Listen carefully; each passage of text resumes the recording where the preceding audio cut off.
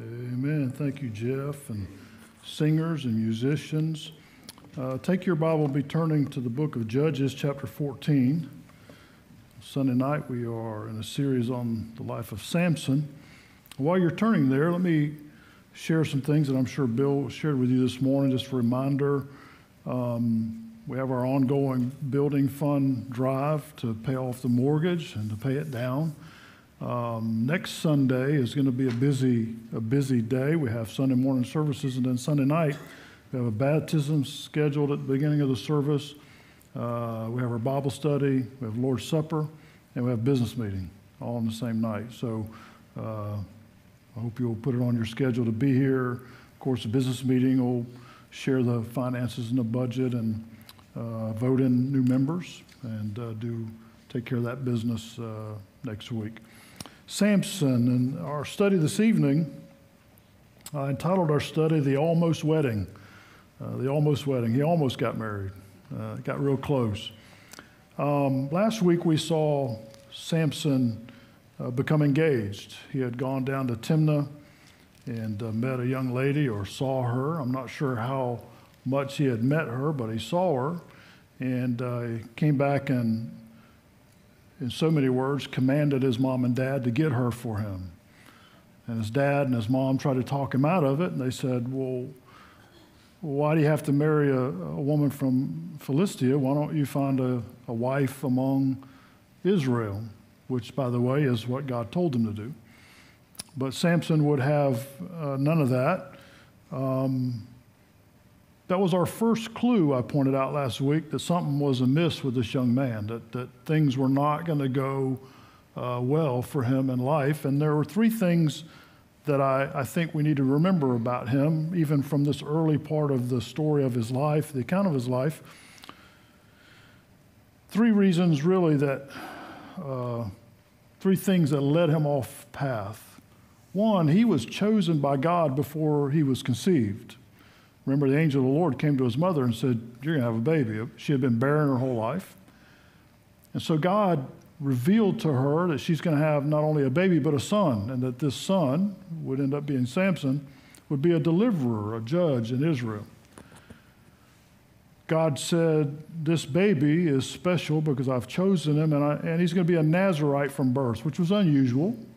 Nazirite was usually a vow that a person took to serve God for a specific period of time. And for a Nazirite, which fell upon Samson from birth, and his mother, by the way, God told her, be sure that you observe the Nazirite law, because whatever you do will defile the baby.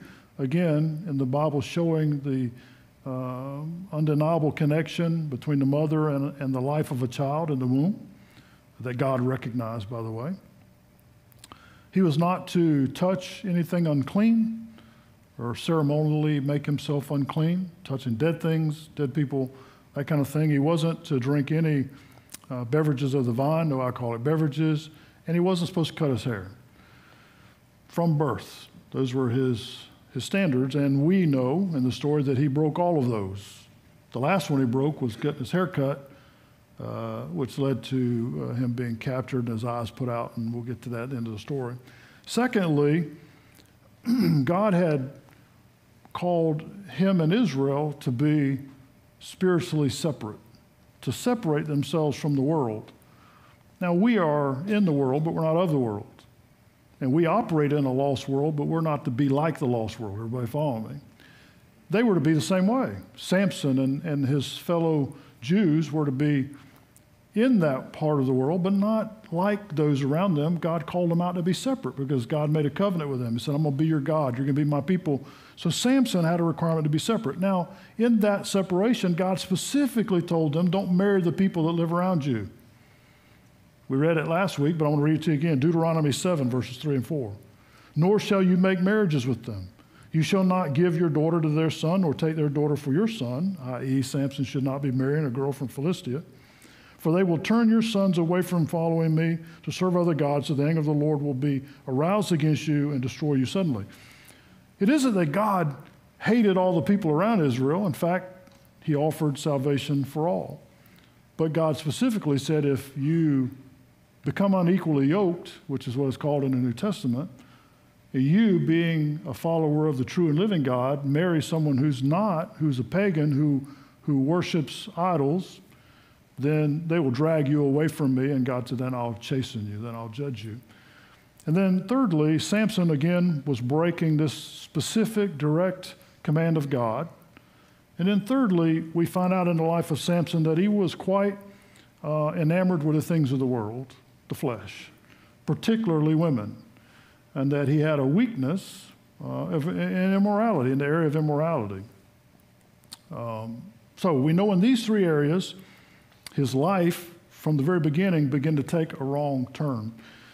Let me say something that we need to realize as Christians right up front. As a child of God, I believe the Bible is very clear that there is a divine will for your life. And there's nothing you can do to change that because God's sovereign. But within that divine will of God, there's permissive will of God because he never overrides elements of our free will, meaning we are built, created in his image to be able to decide to do right or wrong. And God has the unique and interesting ability to take our bad choices and still get done what he wants done. And we see that in Samson's life, okay? But here's my point for you and I on the Sunday night crowd here. It is much better, easier, and more productive to do life God's way than to do it our way. God's still going to get done what he wants done, but we could enjoy the journey a whole lot better if we do it God's way. Samson, here's my point. Samson could have been a great hero in Israel, a great deliverer, a great judge, if he would have just done it God's way. Now, God still used him to subdue the Philistines and deliver them, but the road was really rough for him along the way. You following me? So I would say in our Christian life, as we look at Samson, let's not do what Samson did. Let's understand God saved us and called us to serve him, and let's give ourselves to that. Let's serve God and not ourselves, not the flesh, not the world, okay? Now, look at the wedding arrangement in verses 5 and 6 of chapter 14. We have this wedding arrangement. His mom and dad caved, and they're going to do what he said. So Samson went down to Timnah with his father and mother and came to the vineyards of Timnah. Now, to his surprise, a young lion came and roared against him, and the Spirit of the Lord came mightily upon him, and he tore the lion apart as one would have torn apart a young goat, though he had nothing in his hand, but he did not tell his father or his mother what he had done. Now, we read this last week, but I wanted to read it again to lead into the whole wedding thing. As he's going down to Timnah with his mom and dad, obviously they became separated. His mom and dad are on ahead of him. He passes this vineyard, and a young lion comes out, and the Holy Spirit comes on Samson, which you know was the source of his power, okay? The Spirit of God. The Spirit of God came on him, and with his bare hands, he killed this lion, ripped it apart, and defended himself and killed this lion. Now, that's impressive. But the more I thought about it, and I thought about it through the week from reading it last week and talking about it, there should have been two effects on Samson. When God does something marvelous in our lives, even when we get saved, there should be two responses to that. Number one, it should encourage us. Because here's what I know. If God is for me today, then he's going to be for me tomorrow. And if God did a great thing in my life today, he's a God of great things. That means tomorrow, whatever I run into, he's going to do more great things, no matter what the situation is. So having God work in our lives, this is pretty obvious. I mean, Samson's going along, the lion comes out, the Spirit of God comes on him, and he rips this lion apart with his bare hands. Even he's got to be impressed with that, right? I mean, that's not normal, so he's got to be thinking, man, and I don't think he looks like Arnold Schwarzenegger. I don't think Samson, there's no indication in the Bible that he's this big, buffy, he's not. He didn't grow up in the gym is what I'm saying. I mean, he's just like a regular guy, and the Spirit of God comes on him, and he's in a supernatural strength to do these supernatural things. That's got to impress you. If God works in you that way or in some other way, he should have been encouraged to serve God. He should have been encouraged to obey God and to follow God. So should we. Number two, to have God work in our lives in such a way should draw us close to him in gratitude. I mean, number one, he should have been thankful that God didn't let the lion eat him. Right? I mean, because he's disobeying God. He's on his way to do what God told him not to do. So God could have said, well, you know what? I'll just have this lion eat you and I'll get somebody else. I mean, God could do that, right? God could say, I'll just, this young lion will have lunch and we'll be done with Samson and, we'll find another guy who will do what I ask him to do. But no, in God's grace, God gives him the power to overcome the lion and he spares his life. There should be gratitude. And gratitude should lead to obedience and holiness, right? You see the connection in salvation? When God does a great thing in our lives, like save us from our sin and give us eternal life, we should be encouraged. No matter how tough life is, we should be encouraged. And then when God uses us in the ministry or to do something for his glory or he does something great in our life, out of gratitude, we should love him back and be obedient and do what he asks us to do, right? And understand what he says and be willing to do it. So Samson had all the opportunity in the world, is what I'm saying. And he squandered it, and he messed it up. But notice what happened with the wedding now. Look at verse 7, chapter 14. Then he went down and talked with the woman, and she pleased Samson well. So he's still enamored with this woman, all right? And there's no relationship there. You'll see in a few minutes. It's just all, I think, lust and other worldliness connected. Verse 8. And after some time, when he returned to get her, he turned aside to see the carcass of the lion, and behold, a swarm of bees and honey were in the carcass of the lion. He took some of it in his hands and went along eating. When he came to his father and the mother, he gave some to them, and they also ate. But he did not tell them that he had taken the honey out of the carcass of the lion. So his father went down to the woman, and Samson gave a feast there, for young men used to do so. The way this process worked, the dad goes down, he makes an agreement with her dad, pays the dowry, they set a date, so then Samson goes down, they set up a wedding, and the wedding is 7 days long. It's a feast for 7 days, and on the seventh day, the official ceremony takes place, and they officially get married, and then they're husband and wife. So that's the process they're going through here. So he goes and sees her, and then on another trip back down there to set up the feast of 7 days, he decides he's going to turn aside and take a look at the carcass of the lion that, again, pretty impressive. I killed this thing with my bare hands. Let me go look at it.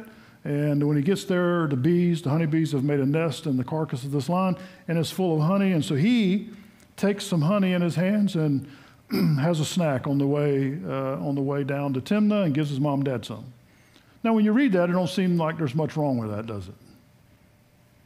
But it's the small things. Remember, he's got a Nazirite vow. What's part of the Nazirite vow? Don't touch dead stuff. That lion's pretty dead. It's been laying there for a long time, and he's not supposed to touch it, not supposed to mess with it. But not only does he ignore that part of his vow, he takes it and gives some to his mom and dad and probably defiles them, and they don't even know it. And he doesn't even tell them. And here's the point. You read that, and you think, not really a big deal, right? I mean, it's a snack, it's honey. I mean, the honeybees are good. God made the honeybees. They made a nest. They made honey. And maybe you got the honey out without touching the car. You can make all kinds of rationale, which we do as human beings. But here's the point, very serious. It is disobedience before God in the little things that leads to disobedience before God in the big things. And he's on the wrong road. That's the point. He is being cavalier and nonchalant with everything that God's told him to be in his life, and all these little deviations from God's commands, all these little habits in his life of disobedience and self-centeredness, and I'm going to do what I want to do no matter what, are going to lead to a major failure in his life. And he can't see it coming. I would encourage you today to be careful for us, all of us. For in our lives today, it is the compromises in the little things that lead to the failures in the big things. Without exception, every Christian I've ever met who's had a major public failure in their life, most of the time it's a moral failure of some kind, some issue of unfaithfulness or adultery or something. Without exception, after the thing blows up, and everybody's exposed, and it's public news now, without exception, they say to me, oh, this started a long time ago. I say, well, how did this start a long time ago? Oh, it was the little things. It was pornography. It was the barriers that were down. It was being too friendly with people and not setting up barriers and too much familiarity at work or in this relationship. And it was the little things. It was the little compromises along the way that led to the major compromise, which leads to destruction. The warning is very clear to you and I. We're no different than Samson. God saved us all. God's put us in his church. He's put us in the body of Christ. He's called us to serve him. He's called us to be holy. He's called us to be obedient. And God, listen to me, God deserves that because he's God. If God had never done anything for us at all, he deserves to be obeyed because he's God. Capital G. But because he's God and because he loves us, we have much motivation to pay attention in the little things. What we watch, what we read, what we look at on TV. I don't know about you, but I grew up liking movies, Star Wars and that kind of stuff. It's hard to find movies now. It's tough. Because even a PG-14 movie should be more than PG-14 most of the time, right? I mean, what I'm saying is it's tough as Christians, and we have to be careful. And I'll be just completely transparent. There are movies I've gone to see, and it bothers me. It bothers me. And that's the Holy Spirit telling me I shouldn't be watching that. That's what that is. Don't compromise the little things is what I'm saying. Samson compromised in a little thing like getting some honey out of a lion and eating a thing as a snack on down the road. We can justify that in our minds, but there's no justification for disobeying God. Now he gets to the wedding, gets down there, and they set up the feast, and they're going to have a 7-day feast for the wedding. And 30 Philistine young men are invited to the wedding. They come. Now, you might, if you've ever studied this, you go, who are these 30 fellas? Are they friends of Samson? Are they friends of the bride? Or does somebody just know them, or are they crashing the wedding? I mean, who are these 30 guys? Well, all it says here is it was the custom of the day that these young men would gather for the feast. There are some scholars who think they were young men there to keep an eye on the Jews who were under the thumb of the Philistines. I don't know. But in any case, these 30 young men show up at the wedding feast, and they're going to have a week-long party.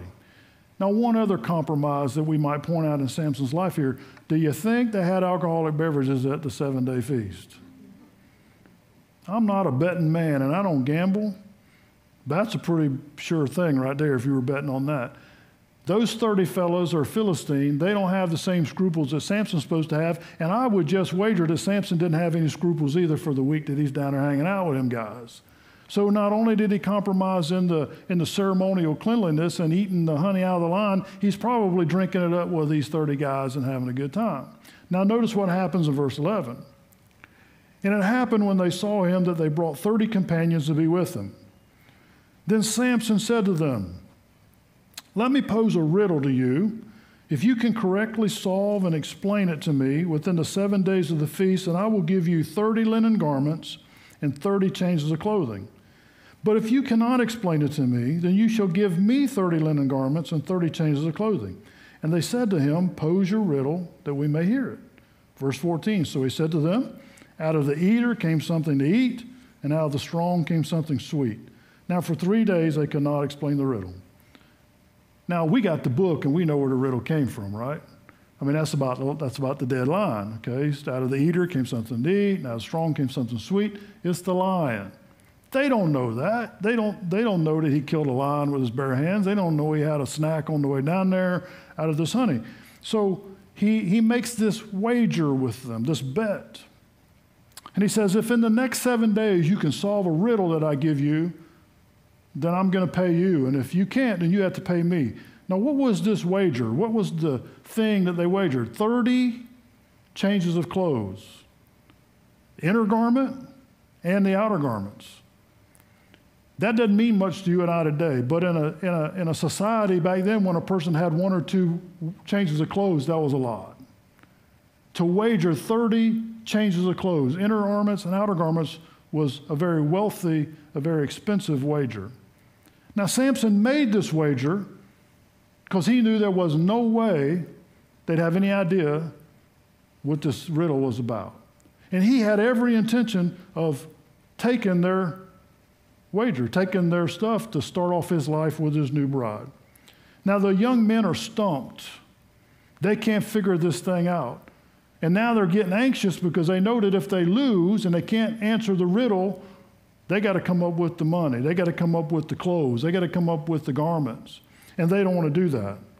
So they became anxious. Look at verse 15. But it came to pass on the seventh day that they said to Samson's wife, entice your husband that he may explain the riddle to us, or else we will burn you and your family and your father's house with fire. Have you invited us in order to take what is ours? Is that not so? Then Samson's wife wept on him and said, you only hate me. You do not love me. You have posed a riddle to the sons of my people, but you have not explained it to me. And he said to her, look, I've not explained it to my father and mother, so should I explain it to you? Now she had wept on him the 7 days while their feast lasted. And it happened on the seventh day that he told her, because she pressed him so much. Then she explained the riddle to the sons of her people. So the men of the city said to him on the seventh day, before the sun went down, what is sweeter than honey and what is stronger than a lion? And he said to them, if you had not plowed with my heifer, you would not have solved my riddle. Wow. First, these 30 fellows who are at the wedding are serious business, aren't they? They can't figure out the riddle, and so they go to Samson's new bride, and they say, look, you got to get the answer to this riddle out of your husband, or we're going to kill you and your father and burn your house down. You need to invite some different people to your wedding. That's all I can say. These 30 Philistine fellows are adamant they're not losing this wager. And then in this passage, we find Samson's one weakness, a crying woman. This is his downfall. I mean, it looks funny, but it's true. This new bride of his doesn't want her family to get wiped out or the house burned down, and she obviously believes these guys are serious. So she begins to pressure Samson. She begins to weep and cry before him and say, tell me the answer to the riddle. And then she pulled the trump card. She said, if you love me, you would do it. If you love me, you would tell me. If you really love me, you would demonstrate it by telling me the answer to this riddle. And Samson goes, look, I didn't even tell my mom and daddy. Why would I tell you? But it says she pressed him for 7 days. Now, ladies, us guys don't handle that crying and carrying on very well. And I can't imagine 7 days of that. 7 days of tears and crocodile tears and, and moping and, the whole thing. Sooner or later, we'd be like Samson, just go, fine, let me tell you what the answer is so we can get past this. And that's what happened to Samson. She wore on him and cried and wept, and if you loved me, you wouldn't keep this thing from me. So he tells her, and what's the first thing she does? She goes right to those 30 guys and gives them the answer. And of course, they guessed the riddle before sundown on the seventh day. And Samson's answer is interesting in verse 18. He said, if you had not plowed with my heifer, you would not have solved my riddle. So he knew immediately how they knew. He knew immediately that she told them. Let's make some observations right here. First of all, does this sound like the start to a good marriage? I'm just saying. Does this sound like they're going to get off to a really good start here? I mean, like, he's got this riddle, and his bride-to-be wears on him for 7 days, crying and carrying on. If you love me, you would tell me. So he finally tells her, and there's absolutely no integrity here, no trust. No, the trust is broken. She goes immediately and tells these 30 guys who now cost him a lot of money. Why would all that happen? Why would such a situation come about? Well, let's think about it for a minute. Number one, this relationship between Samson and this woman is not birthed of God. It's not birthed of love. It's not birthed of them meeting and having commonality and God blessing their time together. It's not built on love at all.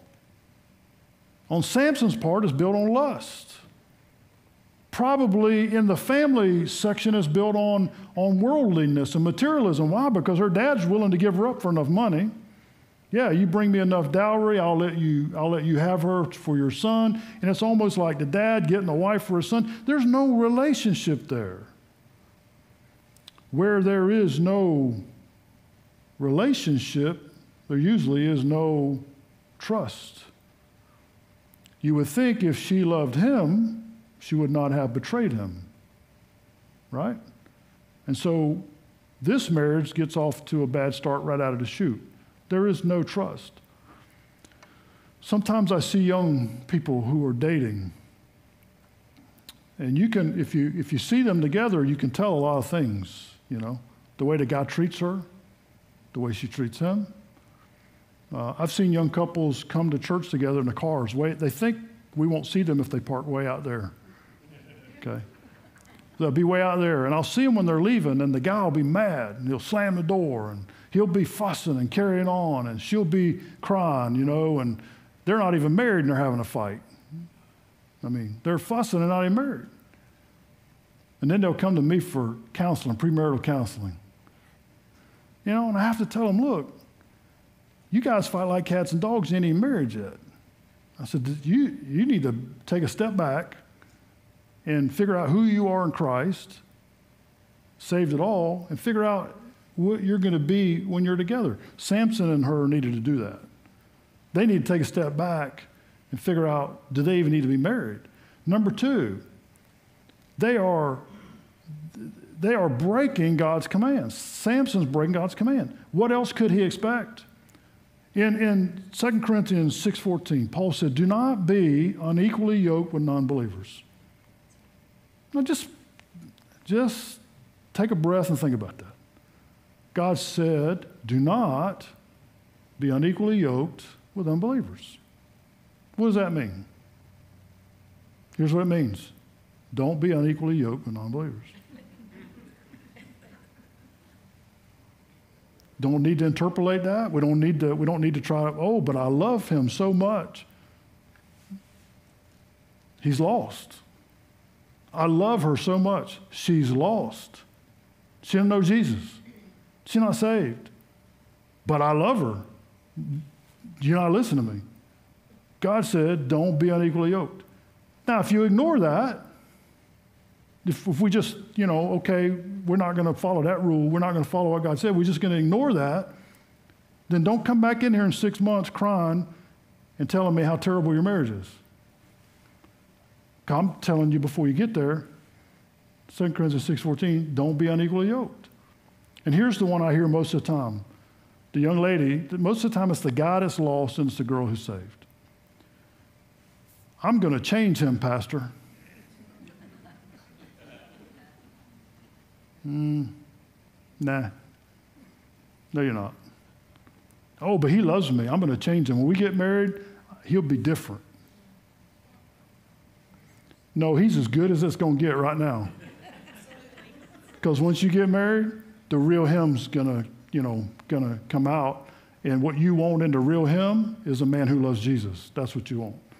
Because if you marry a guy who don't love Jesus, he ain't going to love you like he's supposed to. And funny how people don't want to hear that. Samson didn't want to hear that. Well, Solomon too. But Samson didn't want to hear that.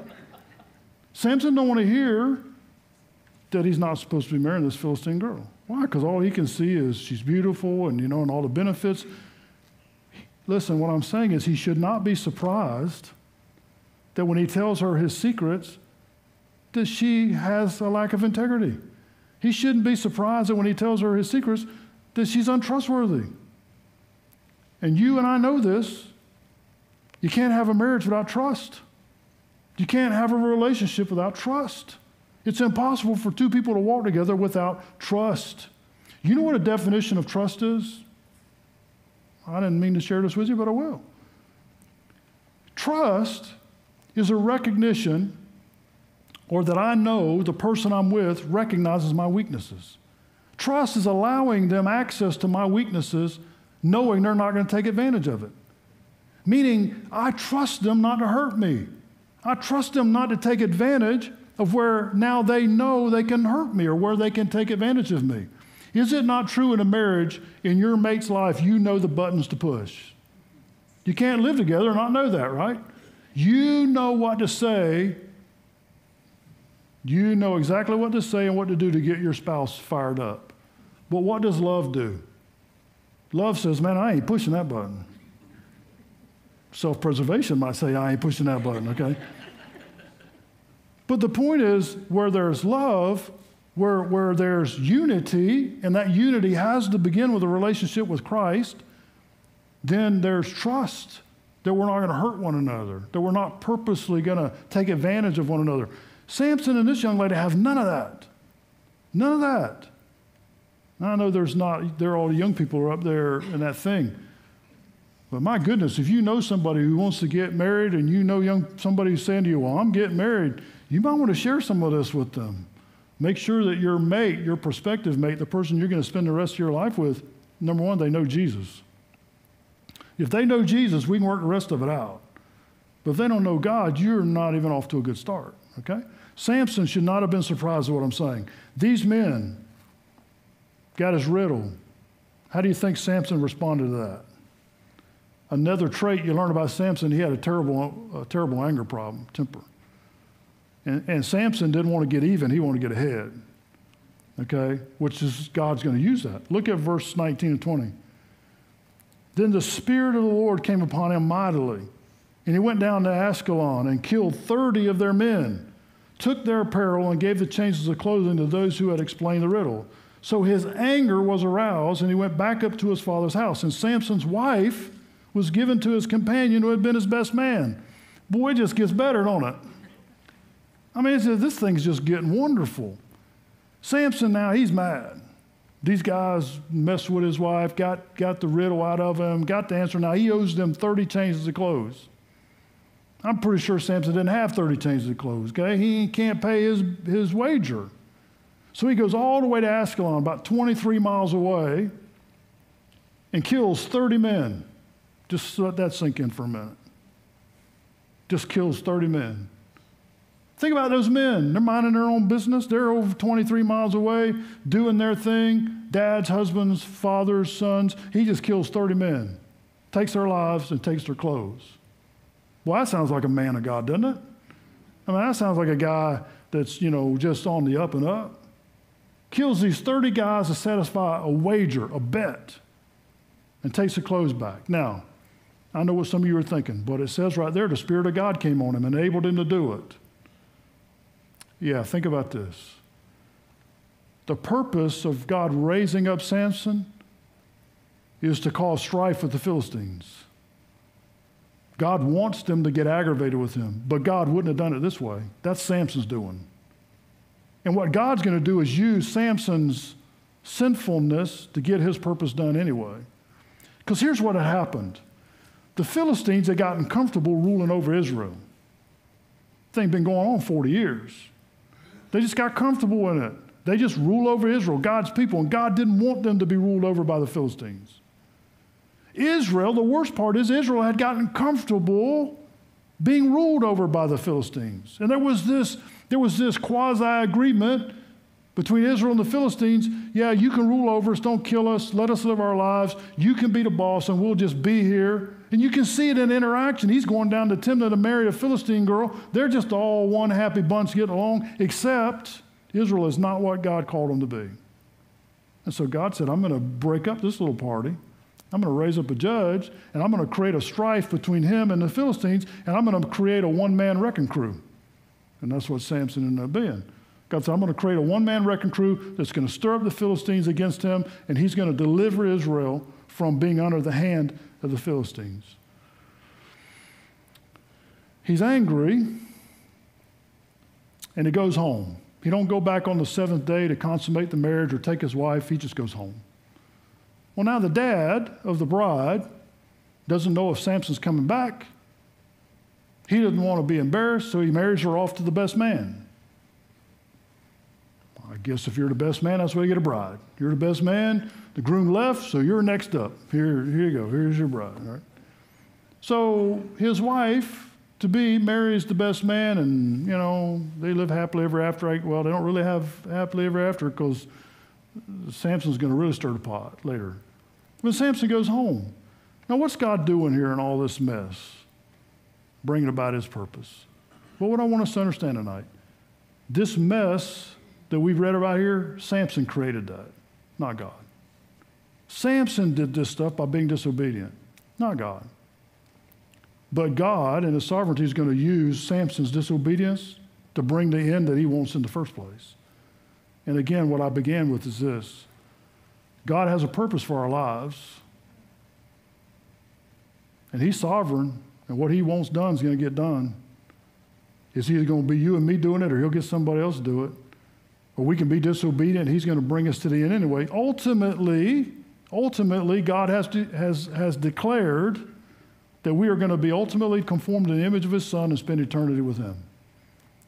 Now, the path how we get there, some of that's up to us. It can be an easy path, a path of service, or it can be a path of rebellion and getting whooped in the woodshed every other week. So I would suggest to us as Christians, why don't we take the easy road? Why don't we just walk with Jesus and do life God's way and let him bring us home when the time is right, rather than be rebellious throughout our whole Christian life and live a difficult Christian life. Don't do that. Samson could have lived a great life as a judge of Israel. He could have been a man of renown, not because he's such a great man, but God would have used him in a mighty way. How many Christians have you known in life? How many Christians have you known in life who took their own path and their life became shipwrecked? Because they took their own path. Don't get off the path, okay? Walk with Jesus. Serve him. Don't be like Samson. If you're here tonight or you're listening online, it all begins with being saved, being born again by faith in Jesus Christ. I pray tonight, if you're not saved, if you know that you're not saved, would you pray to receive Christ tonight? Would you do that now? Would you confess your sin? Trust Jesus. Ask him to save you because he will, and he'll make you new. Let's pray together. Father, we read the account of Samson, Lord, and sometimes our hearts are troubled. We see the difficulty that he created in his life. And God, what a warning it is for us not to do the same. God, help us when we read the Bible and you say, do this or don't do that, Lord. Let us have an obedient heart, a willing heart. And God, you create in us, through the power of the Holy Spirit, an obedient heart. God, bless those who might be here tonight who are struggling. I pray, God, you would bless them. Bless those in the south of our state that have such destruction from the hurricane, God. Pray you would bless them and give them quick recovery. Father, I pray for the one who might come under the hearing of your word tonight, online or here. And Lord, they're not sure they're going to heaven when they die. Lord, right now they can be sure. Right now they can confess their sin and say, God, I'm a sinner. I believe, Jesus, you died for me on the cross. And God, by all the faith I have, I ask you to forgive me and save me right now. God, you'll save anybody who asks. Thank you in Jesus' name. Amen. Let's stand as we sing. If I can help you or pray with you, if you have questions, you come on the first verse.